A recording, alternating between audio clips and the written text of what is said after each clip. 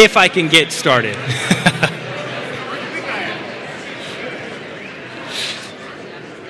Well, as we were finishing that last song, I hope that you found yourself in that place. We were talking about, Lord, I have exchanged the ways of loving you for the things of this world. I've set up altars that have taken me far away from you. And you may feel like that is definitely you this morning. You may not need me to tell you one more word, and you're like, yes, that is me. I am far from the Lord. I need to be brought back near to him. Or maybe you don't feel like you're that.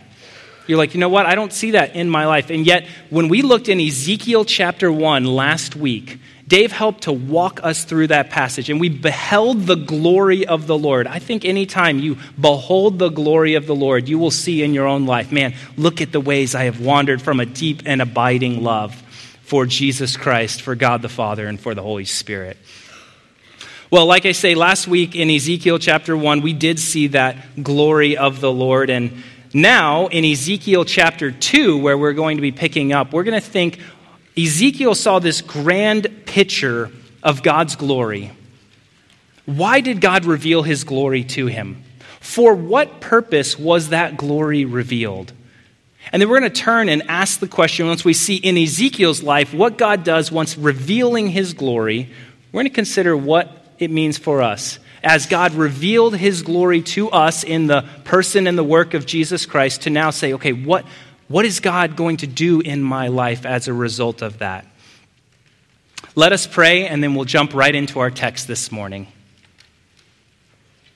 Our Father in heaven, as we have prayed this morning in the house of prayer, hallowed be your name. May it be honored and revered, always treated with the respect that is owed to you, our eternal, immortal God.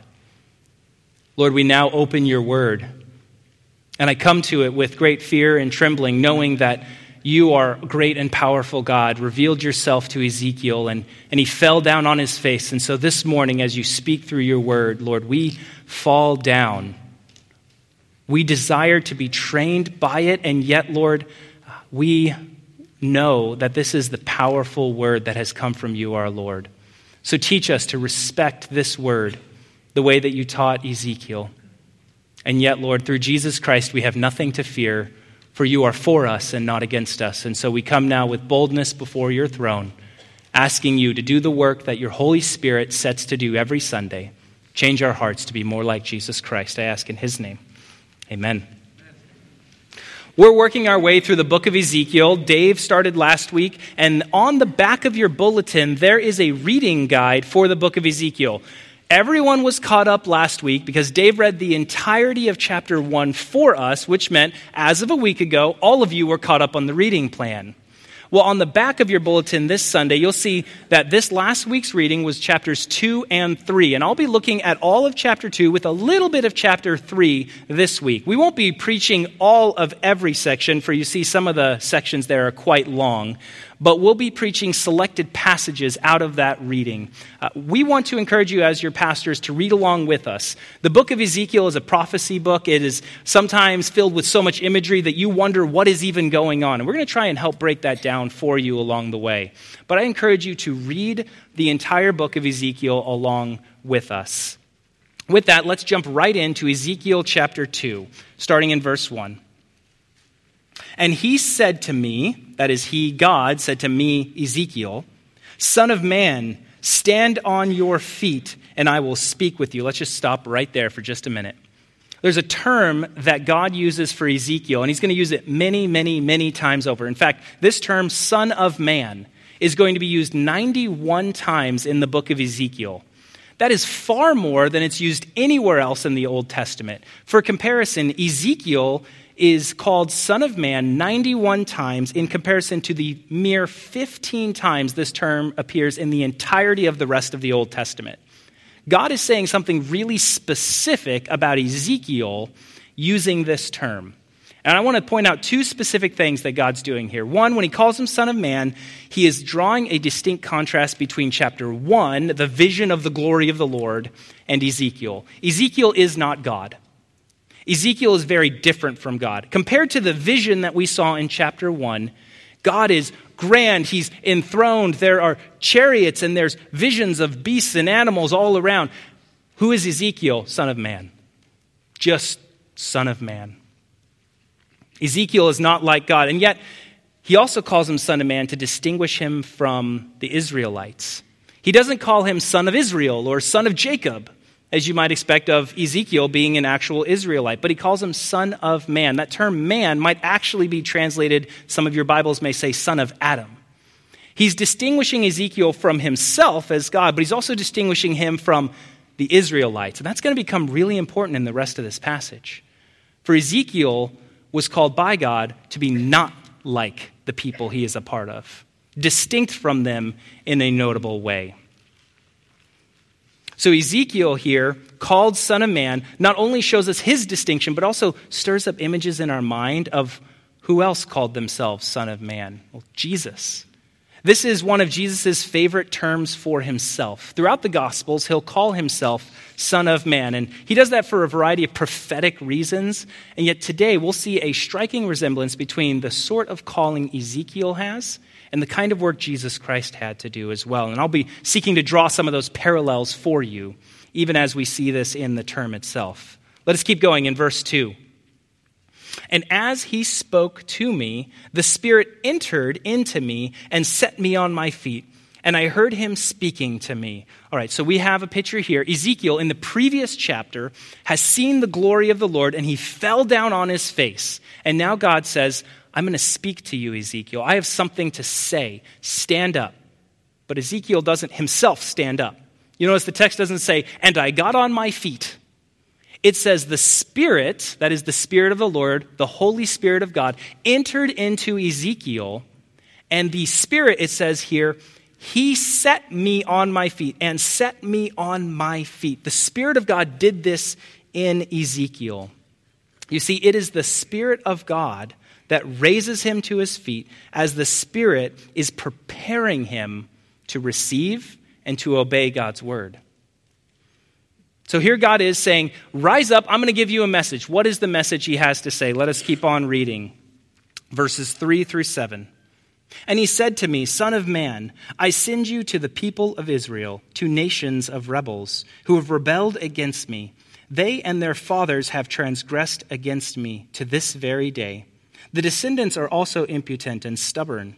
I send you to them, and you shall say to them, Thus says the Lord God. And whether they hear or they refuse to hear, for they are a rebellious house, they will know that a prophet has been among them. And you, son of man, be not afraid of them, nor be afraid of their words, though briars and thorns are with you, and you sit on scorpions. Be not afraid of their words, nor be dismayed at their looks, for they are a rebellious house. And you shall speak my words to them, whether they hear or refuse to hear, for they are a rebellious house. So the calling of Ezekiel is a calling to prophesy, to take God's word and to give it to the nation of Israel. And he's commanded not only to speak God's word, to speak it in such a way that he is without fear. Now Ezekiel has good reason to be fearful. The prophets that have gone before him have not ended well. They've killed some of them. Many of them they have disdained. They have rejected the word of the Lord that has come through those prophets. And so when God tells Ezekiel, don't be afraid, you notice he doesn't say, well, everything's going to be perfectly fine. He says, though you have briars and thorns and you sit on scorpions, they're going to know you're my prophet, even in the face of your own adversity. God calls him to be brave and unafraid. And this calling to be brave and unafraid, to speak God's word, is regardless of whether Israel listens to them or not. There in verse 7, it says, And you shall speak my words. Tell them whether they hear it or they refuse to hear it. Now, Israel, as the verse says, it was a rebellious nation. This is right before the exile. This is the exile is the third time Babylon comes to destroy that southern kingdom of Judah.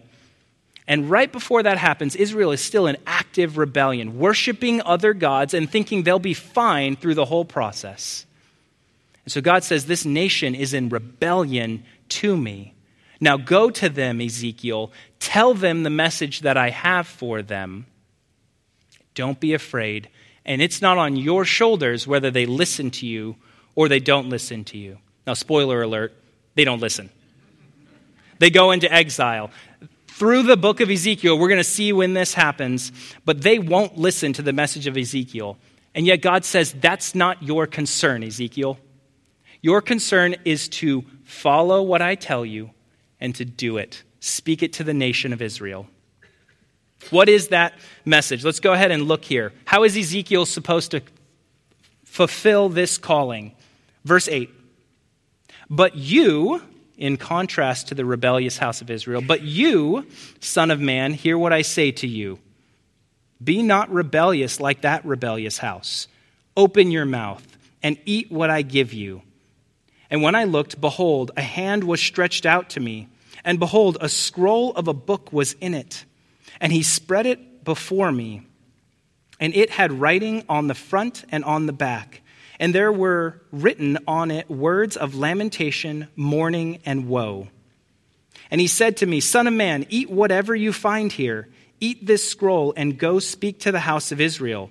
So I opened my mouth, and he gave me this scroll to eat. And he said to me, Son of man, fill your belly with this scroll that I give you, and fill your stomach with it. Then I ate, and it was in my mouth as sweet as honey.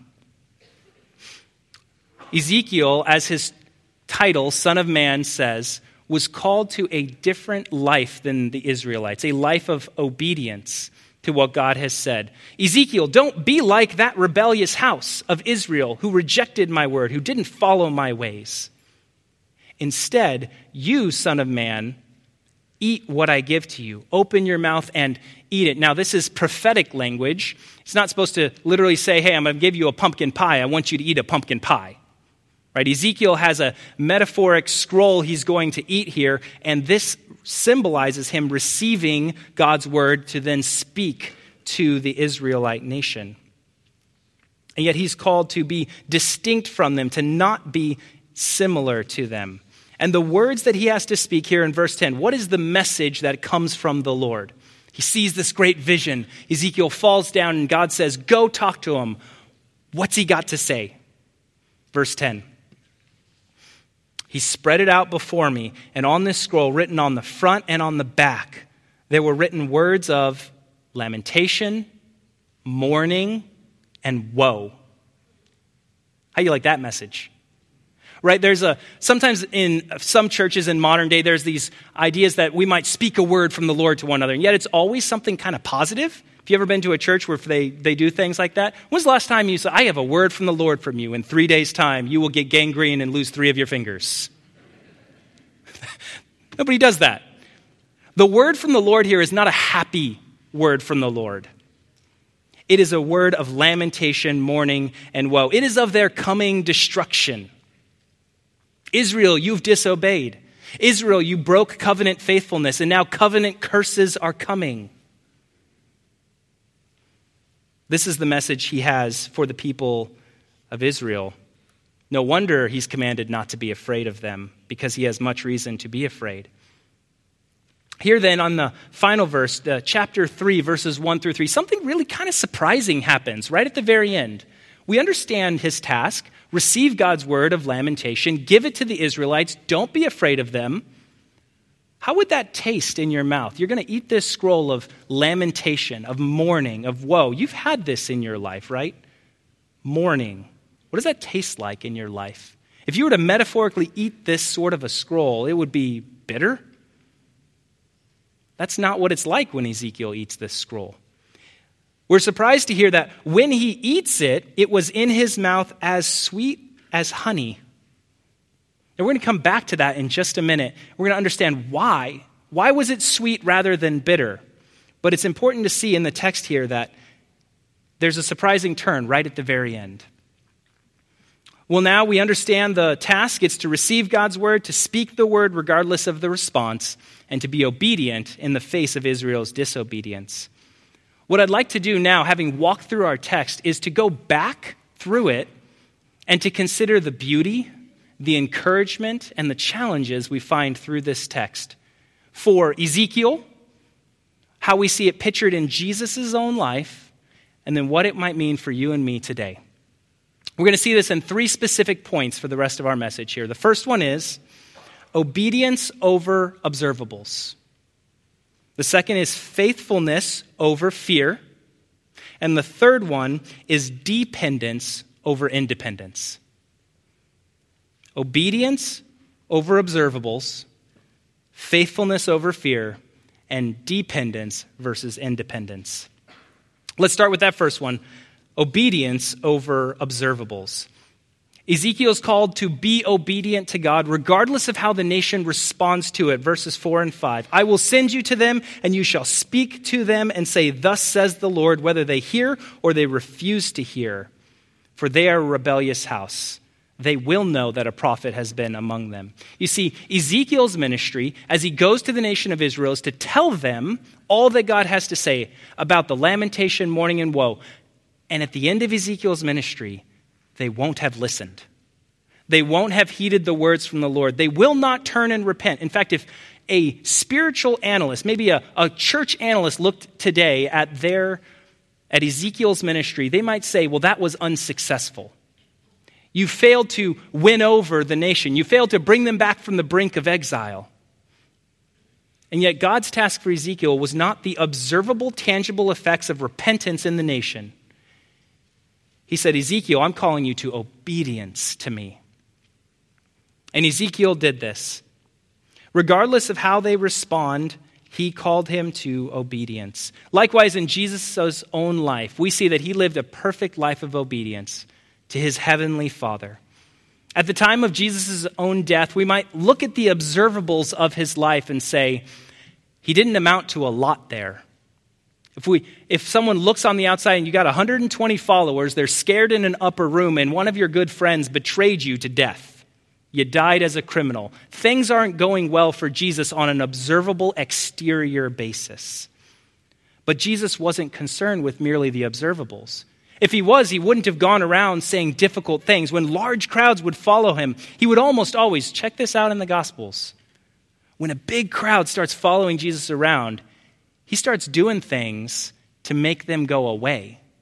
He says things that make large swaths of them disappear. When they're ready to crown him king, he just sort of disappears into the crowd so that nobody can do that. You see, Jesus wasn't concerned with measuring up in the observable ways. He cared far more about obedience to his heavenly Father than observable results. Now, you and I know he accomplished much in this life. And yet for someone in first century as a Jew, they would think he wasn't it. The importance of obedience over observables is just as important for you and I today. We must get a grip on this. We must understand that it is God's call to obedience, not the end result of obedience that he calls you to. You see, our American culture has so saturated our minds in ways that we think, man, bigger is better. As if faithfulness in a Christian's life means that there must be an ever-growing number of disciples who follow them around. Or faithfulness in a church, obedience to their Savior, means your church will definitely be growing in numbers. There's a subtle assumption that for those Christians who don't see as much fruit in their evangelistic efforts, not as many people are coming to faith in Jesus Christ as maybe the next person, there must be inferior in faith in some way, right? You're sharing the gospel, but no one's coming to faith. Clearly, you don't have as much faithfulness to God as this guy over here who's bringing many to come to him. That's a subtle deception that the enemy would have us to believe. This runs contrary to Jesus' teaching, where he says that some will produce 30, 60, or 100-fold. See, God has allotted for you, if you're a follower of Jesus Christ, specific works that you might walk in them. Good works. Things prepared for you before the foundations of the earth that he has specifically tasked you with doing, not someone else.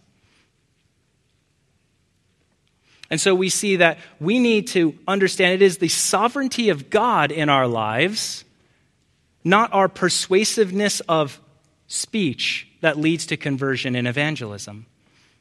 We should get this doctrine of regeneration fixed in our minds so that we can continue to persevere in sharing the gospel with other people. We just spent a sermon series talking about sharing the gospel. How are you to persevere in doing this if you don't see many people coming to faith in Christ? It's to understand who does the work of conversion. Who regenerates? That word merely means to bring to spiritual life, a spiritual regeneration. You might hear in John chapter 3 that you need to be born again. It is God's work to bring the dead to life. It is your work to share the gospel with those who are dying. This is not an excuse for silence or passivity or for lack of strategy in how to share the gospel or of trying to become better at it. But we should strive always to, yes, seek to find opportunities, seek to become better at proclaiming the gospel, try to develop apologetic tools to share and convince others of the message of Christ. But let us not be fooled into thinking that our persuasion or clarity of presentation has a power in itself to bring the sinner to faith in Christ. It's not on your shoulders. Let that be very freeing from you, that you do not have the power to change someone else's heart. Now, I know some of you really wish you could. You have a son, you have a daughter, you have a cousin, you got a parent. You really wish you could cause them to come to faith in Christ.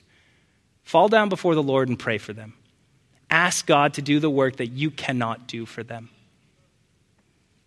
But take the weight off your shoulders to think that God can't use your stumbling, fumbling, messed up, really anxiety-ridden presentation of the gospel to bring someone to faith. He absolutely can. We are to seek obedience over observable outcomes. Secondly, not only obedience over observables, but faithfulness over fear. We see in our text how God calls Ezekiel to faithfulness and not to fearfulness. Verses 6 and 8. You, son of man, be not afraid of them, nor be afraid of their words. Though briars and thorns are with you and you sit on scorpions, be not afraid of their words, nor dismayed at their looks. Verse 8. But you, son of man, hear what I say to you. Be not like that rebellious house. Open your mouth and eat what I give you. See, God called Ezekiel to faithfulness, not fearfulness. Ezekiel was not to fear what Israel might say about him or what they might do to him, but just to concern himself with being faithful to what God has said for him to do. Verse 3 tells us the outcome of this kind of obedience. Son of man, feed your belly with this scroll that I give you and fill your stomach with it. Then I ate it, and it was in my mouth as sweet as honey. I told you we're going to return to this. Why is it sweet as honey when it should be bitter as mourning and lamentation? It is because faithfulness to God, regardless of the cost or how difficult the message may be, how unpopular what you have to say is, faithfulness to God is for the believer sweet in the mouth. It tastes good. That even though Ezekiel had to speak words of lamentation, for him, faithfulness to God was a very sweet message. You know, I sometimes get teased about the sort of things that I like and don't like to eat. For instance, I don't like ketchup, mustard, or mayonnaise on anything, ever. I don't particularly like I don't like salad dressings at all. Like, period. Every salad dressing is out. I know you probably just thought of one you think I'm going to like. I won't. They're all out for me. Ask my wife. Dips. I don't dip anything into anything else. Period. Ever. And you're like, fondue? I'm like, nope. I'm out. You know why else? Because I don't really like chocolate that much. And now I just lost some of you. You're like, he doesn't like chocolate. He definitely isn't a man of God. You know what? As much as people look at me and think I'm strange, I sometimes look back and go, there are a couple of things I like that you don't like, and it doesn't make sense to me. Let me give you one example of this. I really like the heart of a lettuce. You know, it's that part of that, particularly iceberg lettuce. The heart of a iceberg lettuce is the part when you're done eating all the leaves, that it's that brown part at the bottom and then the spiky bits that fall off to the sides. If you take that brown part, cut it off, and then cut off all the spiky bits, there's this little opaque center in the middle. I got to see. Does anybody else ever eat this? I got one. I got 1. I love you. 2, 3. That's perfect. See, the rest of y'all are crazy. Here's what I'm talking about. My family will fight over who gets the heart of the lettuce. It's delicious. And I've tried over the years to have different people try this heart of lettuce. But everybody always tells me that it's either too bitter or they look at me crazy because it's like I just told them to eat the outside of a watermelon or to eat like the strawberry with all the green leaves attached to it. It doesn't make any sense whatsoever.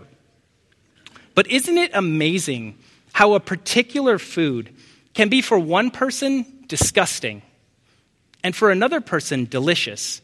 It's the same food. It has the same flavors. But for me, the heart of a lettuce is delicious. And for the rest of y'all, -3, it's disgusting. This is what it's like when we follow the Lord. Faithfulness to the Lord can be like this. For a dying world who cares nothing for the ways of God, who isn't interested in him, when we speak the truth of God's word, they don't want to hear it. It's disgusting to them in ways. And yet for us, even the difficulty of the bitterness of God's word, as much as it might be for others, it is sweet to us. Because faithfulness to God is always sweet to the one who loves God. Ezekiel had this in his life. You see, faithfulness for Ezekiel was going to look bad for the Israelites. But for him, when he ate that scroll, it was as sweet as honey. He said, the word of the Lord, and it's a beautiful thing. Likewise, Jesus does this exact same thing. In Matthew chapter 10, he says, do not be afraid of those who will kill the body, but cannot kill the soul. Rather, fear him who can destroy both soul and body in hell. What Jesus taught his disciples to live out. Don't be afraid of the people that are out there who might kill your body. Be afraid of him who can destroy both body and soul. Jesus lived out a fear of the Lord. He chose faithfulness to God, his heavenly Father, over fear. He does this in the garden when he prays, Father, not my will, but your will be done. For he's not afraid of the men who are next to him, but rather he seeks faithfulness to his heavenly Father. I don't know what God's calling you to do, what measure of faithfulness he's calling you to. Perhaps it's to confess a particular sin for the very first time to somebody who's here in the room. Just to bring it to light. Don't hold it in the dark any longer and confess it. Perhaps it's to seek reconciliation with a person honestly you'd rather avoid. Or maybe it's to speak the truth of God's word in a context where it doesn't want to be heard. Perhaps it's your workroom. Perhaps it's in a family setting. But you're going to bring the truth of God's word to bear. And it's not going to be popular. Whatever you're facing, whatever step of faithfulness, do not be fearful. Don't be afraid. But rather seek faithfulness. For the word of the Lord is sweet to those who love him and who desire to please him above all other things. John Calvin, writing about this very point, says this: when God wishes to move us to obey him, he does not always promise us a happy outcome to our labor. But sometimes he wants to test our obedience to the point that he will have us be content with his command, even if people ridicule our efforts. Be content with the command of God. Is that enough? Trust and obey. There's no other way to be happy in Jesus but to trust and obey. Is the sweetness of faithfulness worth more to you than men's approval? Those who love Jesus Christ and follow God his Father will choose choose faithfulness over fear. Lastly, let us consider what it means to be dependent over independent. For Ezekiel, we see in the very beginning of the passage, Ezekiel has fallen on his face in the end of chapter 1, and the Spirit enters into him and raises him to his feet. This is where we see in Ezekiel's life the need for dependency. Now, I've been holding him up pretty high throughout the rest of this passage, and Ezekiel's been really faithful in a lot of ways. We'll see in the rest of the book. Let me knock him down a rung for just a minute. Ezekiel's just a man. He sins like every other man. He can do nothing apart from God unless God enlivens him to accomplish his will. Ezekiel will not faithfully proclaim the word of the Lord to the nation of Israel without fear, regardless of how they respond, in his own strength. He won't do it. He will do it in the strength of the Spirit. And this is why in the very beginning of our passage, we see the Spirit entered into me and set me on my feet. Ezekiel did not set himself on his feet. The Spirit of God did the strengthening power for Ezekiel to stand and receive the word of God. We see here, this is the work of the Spirit in Ezekiel's life. And you might think that Jesus didn't have such a dependent problem. He is the second person of the Godhead, after all. Yet you might be surprised to see the way that Jesus himself modeled a dependency upon the Holy Spirit. He modeled it for you and for me, that all whom would come after him and would follow in his footsteps would see an example of a man who depends upon the Spirit. In the Gospels, we see that Jesus was conceived by the Holy Spirit. He had the Holy Spirit descend on him in baptism. The Father put his Spirit on Jesus to proclaim truth. And he was even led by the Spirit into the wilderness to be tested by the devil. You see, Jesus demonstrates for humanity what it is like for a human to depend upon the Holy Spirit. Jesus took the position of dependency and thus paved the way for us to walk as he walked. Just as for Ezekiel, for him to receive and depend on the Spirit, and has Jesus modeled it, so you and I can do nothing. Nothing of spiritual fruit, of righteousness and holiness, apart from the work of God. Jesus says, abide in me and I in you. Apart from me, you can do nothing. The apostles and the disciples there in the upper room, after Jesus ascends into heaven, are told, wait for the promised Holy Spirit. Don't go out. Don't preach the gospel that I just told you to preach. Wait. Why? Because you need the Holy Spirit. Praise the Lord that for all who have repented of their sins, who have turned in faith and looked on Jesus Christ on the cross and say, I will turn from my ways, I will believe in the name of Jesus Christ, having died for my sin, they receive the Holy Spirit in full, a full deposit of faith for the future. And that same Holy Spirit is what enlivens and empowers you to live a life of faithfulness and obedience. It is not within your own strength to do so, to be obedient over the observables in your life. It's not within your strength to be faithful over fear.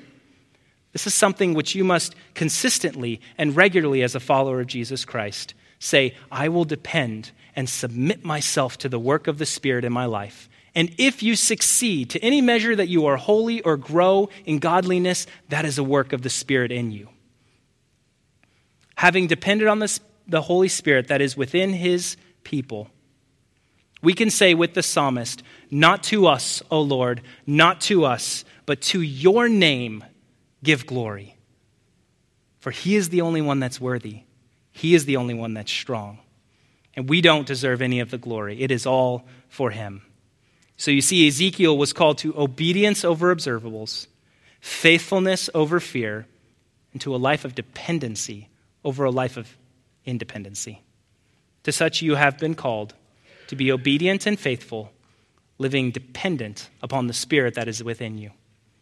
Let us pray.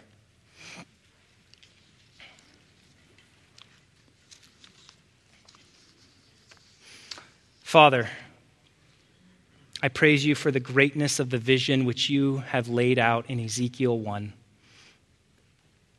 Cultivate in this congregation a great love for your glory, a great desire to see your holiness on display.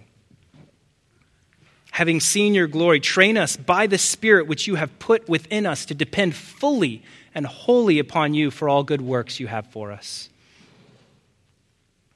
Would our faithfulness and our obedience never result in greater praise and glory to our name? We are not worthy, Father, but you are. May the glory belong to your name. Fill us with a great fear for your name. Train us to lay aside the fear of man. We confess that we have been too much discipled by our own culture. We need your Spirit to renew our minds. Renew our minds to more highly value your well done, good and faithful servant than the well done of the people who are right around us. Train our minds to be more concerned with obedience to you than the outcomes of our obedience. Consume us with a desire for your holy name and make us more like your Son, Jesus Christ. Give us great boldness in speech. May your word for us, regardless of how difficult it is, may your word for us be as sweet as honey. Father, we know we cannot do any of these things apart from your Spirit's activity in our lives. And so I ask that you would do all this in the name of your Son, Jesus Christ, and by the power of the Spirit who works mightily in your church. Amen. The song that we're singing together now is a call and response song where Tom and Jesse will sing a question, and we as a congregation will answer with a simple phrase such as "we do" or "it is." We will join together then in the choruses to respond that our God is worthy